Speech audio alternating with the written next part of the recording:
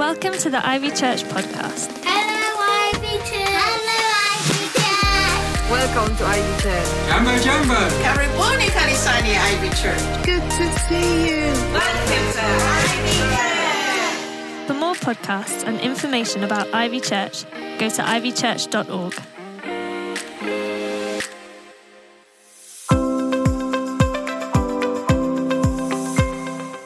Welcome to our series about how we're learning to be supernatural followers of Jesus as part of a supernatural community here at Ivy. That's all about Jesus.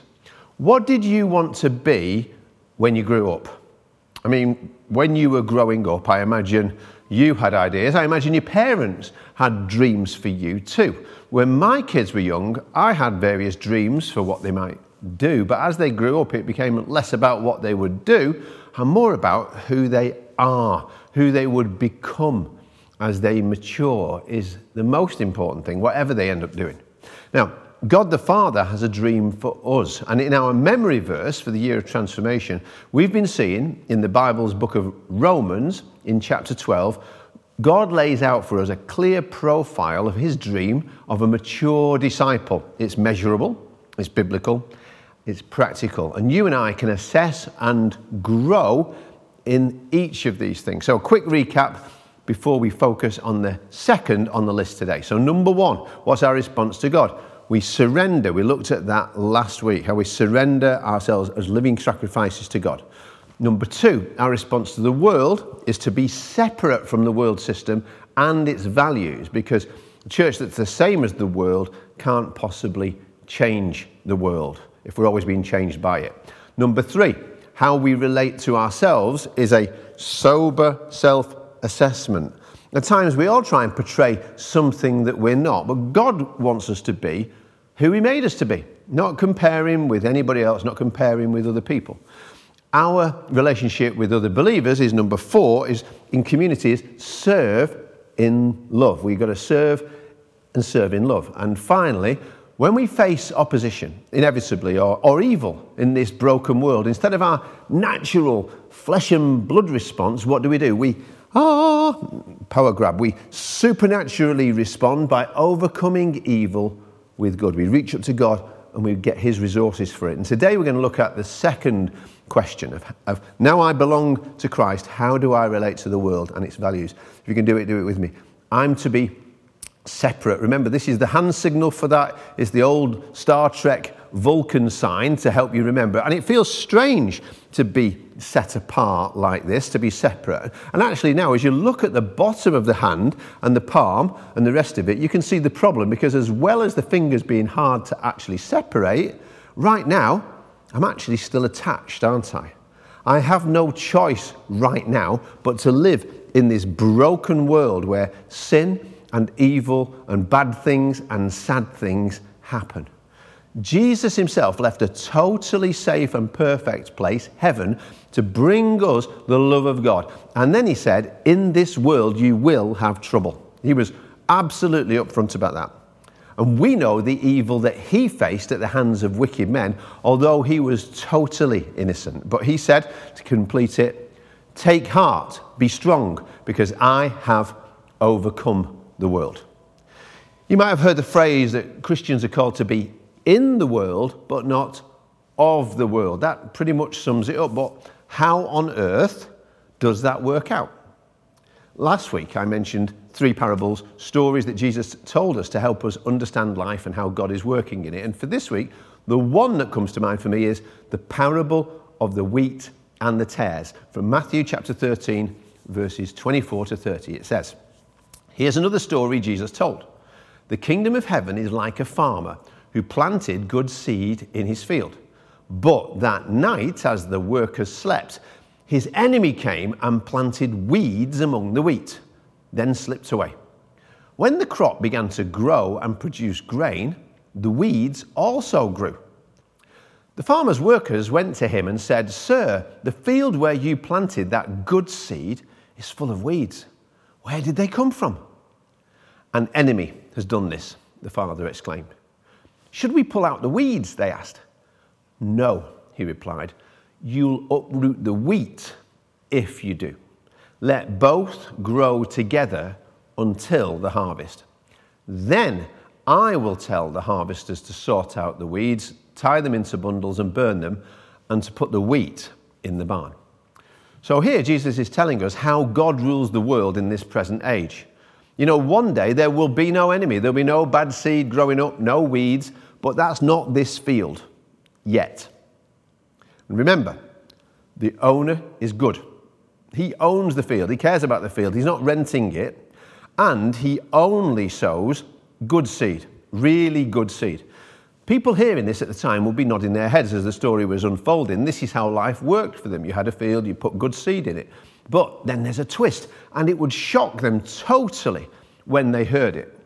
Verse 25, notice, says it happened at night. Now, that wasn't because they were lazy. They worked hard in the day, and now, while they slept, something sneaky happened. Something secret. Something happened in the darkness. His enemy came and sowed weeds, tares, darnel it actually is, among the wheat. So God has an enemy, and later Jesus names him when he interprets the story. He says the field is the world and the enemy is the devil, or literally the wicked one, who we know, Jesus said elsewhere, always comes to steal, kill and destroy. So he sows the weeds. What's he doing? He's aiming to ruin the whole crop. It actually was a tactic at the time that was common because Roman law had a statute forbidding it. And the amazing thing is, you couldn't tell when this had happened that it had happened. Darnel would look exactly the same as the wheat until it was fully grown and the head matures. Now, naturally, the servants are shocked when they look at the field. How could this happen? It's awful. And they say, didn't you sow good seed? It's like when bad things happen and people look at God like that and they say, why did God do that? But their cannons then are pointed in the wrong direction. The enemy did it, Jesus says. And he later says, the field is the world that we're in right now. So this is a picture of the absolute mess there is in the world that you and I inhabit. God knows it's like that. He doesn't tell us the world we're in is perfect and holy and everyone and everything in it is good. This is the real world.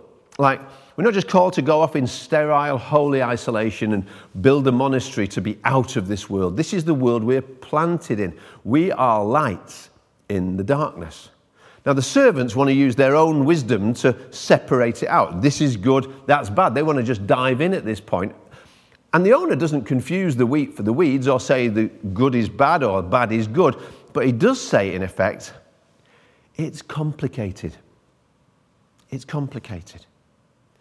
And later, when his disciples say, we still don't get this, he says, that's why I teach you in parables, which probably confused them even more. Because a parable can only go so far to help us understand before it breaks down. It won't tell us all we need to know. It won't answer all of our questions. But you know what? Listen, if we have that heart that sees evil, that sees darkness, that sees injustice and sinfulness, and I don't just mean in others, that's easy to see. I mean, when I see it in myself and hate it, do you know what that shows?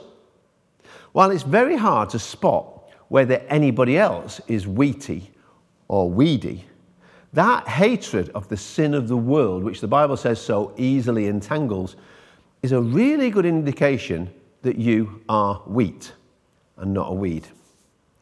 Even though we might all look the same on the outside.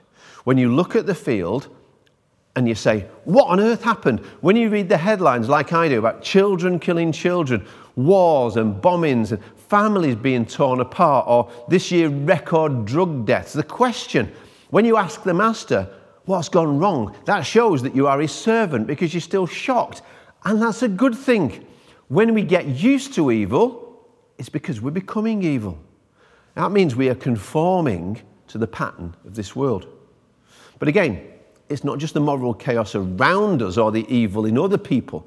As Alexander Solzhenitsyn wrote, if only it were all so simple, if only there were evil people somewhere insidiously committing evil deeds and it were necessary only to separate them from the rest of us and destroy them. But the line dividing good and evil cuts through the heart of every human being. And who is willing to destroy a piece of his own heart? It said that Chesterton won a newspaper competition which asked the question, what's wrong with the world? And he simply he replied, "Dear sir, I am G.K. Chesterton." Now, of course, it's not all bad. God has also put so much beauty in the world, vestiges of the perfection of Eden that take our breath away at times. But that alarm bell inside that tells us at times the world is not right, the world should be changed, that I'm not right and I must be transformed, that's a good thing.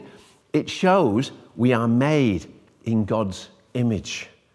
It's the only way the world is ever changed. It's the only way God can start to change me, when I admit it.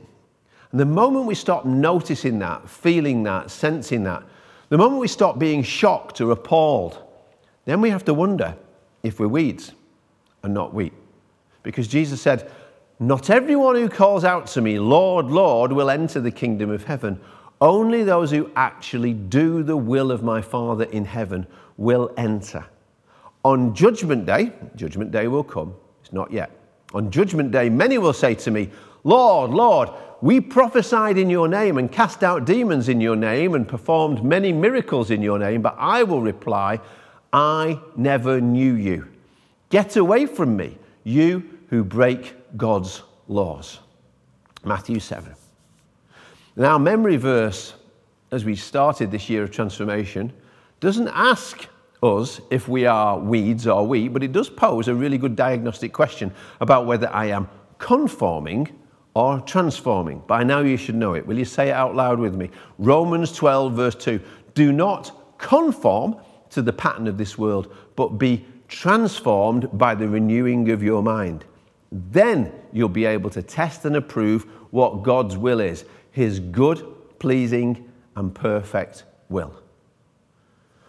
What am I going along with that I used to be shocked by?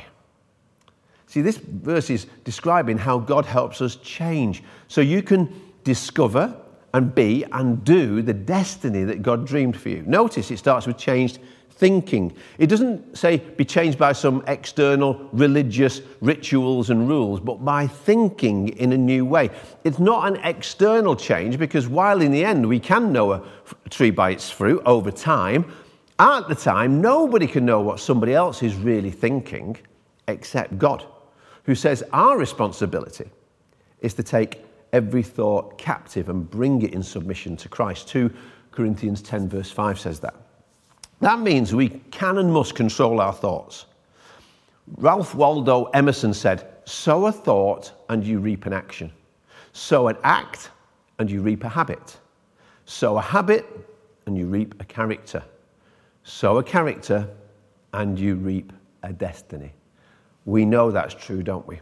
For better or for worse. And did you notice in our memory verse that phrase, the pattern of this world? Other translations say something like this world system. It's not talking about the planet itself, but the culture around that is constantly trying to get us to conform, to form our thinking by sowing images, ideas, and ideologies in your mind and mine all the time. And we can be careful or careless about what we allow headspace. Do we think about our consumption of those things? But obviously, even if something tastes great, you keep on drinking poison, in the end it's going to make you sick. And if I pollute my mental diet, that is going to form my actions, habits, character, and ultimately my destiny. In the first letter of the Apostle John, in chapter 2, verse 15, he says, "Do not love the world, nor the things in the world. If anyone loves the world, the love of the Father is not in him." That calls for separation, doesn't it? What do I love? If you love the world, the love of the Father is not in you. And then he describes the three things Satan can use from the world to blind us and bind us, just as it did over time with Samson, if you know that story. I've not got time for it. That's a sermon for another day. But count them with me as we read them. "For all that is in the world, the lust of the flesh and the lust of the eyes and the boastful pride of life is not from the Father, but it's from the world. 5 times in 2 verses, the world is mentioned. And the Greek word there is cosmos. It's the opposite word to chaos. Chaos just means disorder. Cosmos means order. It means system. And did you notice the other word that's repeated over and over in that was a couple of verses? Love. See, this is a love competition. There's a competition for love here between God and the world system. What the world wants to offer and use to entice away our love from God is, number 1, the lust of the flesh. That's all about what you feel. Number 2, the lust of the eyes is actually greed, possession, materialism. It's about what you have. And number 3, the pride of life is the passion to be all about me, ego, to make a world that's all about myself, where I am the selfish center of everything. Chip Ingram summed up the 3 baits on the enemy's hook that he's always floating in front of us as pleasures, possessions, and position. Every temptation is a variation on one of those 3 categories. And you know, there's nothing inherently bad in any of them until they take over. Sex, salary, status. See, they're all the world's seducers to steal away our love from God and get us to bow down and worship anything and everything else except Him. If you examine how the devil tempted Jesus in the desert, he used those 3 things, although Jesus never fell. He was without sin. If you look further back at how the serpent tempted Adam and Eve in the Garden of Eden, exactly the same 3 temptations in different form. They're not original. They're not original to you or me when we're tempted with them. We're not the first or the last. That's why Paul wrote, "No temptation has overtaken you except what is common to mankind, and God is faithful. He will not let you be tempted beyond what you can bear. But when, not if, when you are tempted, He will also provide a way out so that you can endure under it." I love that. There's good news there, isn't there? He says, yeah, there'll always be temptations. We'll have setbacks. We'll fall and mess up. We'll get it wrong. But whatever I struggle with, I'm not alone. And God loves me. And He's always faithful, even if I'm not always faithful to Him. And whatever comes my way, there's always a way. There's always a way God can help me. I don't have to give up. I don't have to give in. Maybe that will involve me confessing it to Him, or sharing it with other people, or getting counseling. See, I found this great power in not just reading and knowing the Bible, but speaking it out and using the word as a defensive, attacking weapon, like Jesus did in that desert. Martin Luther said, "You can't stop the birds flying around your head, but you can stop them making a nest in your hair." Why don't you take a moment now and think about which of those 3 areas you are most often vulnerable to? And what can you do to help protect yourself from falling? It's like, what guardrails can you put up? You know why they put guardrails up on a bend at the side of the road? It isn't so you'll crash into them, of course. It's so that if you do crash into them, they are strong enough and set far away enough that you don't go flying off the cliff. What guardrails are in place in your life in these areas of temptation? I'll finish with the story, I've told it before, about a rich man. He lived at the end of a very windy road, running by a cliff edge. He advertised for a driver. 3 candidates turned up. He asked the first one. He said, "You say you're an expert driver. Okay, test. How close could you get me to the edge of the cliff along that road and I'd still be safe?"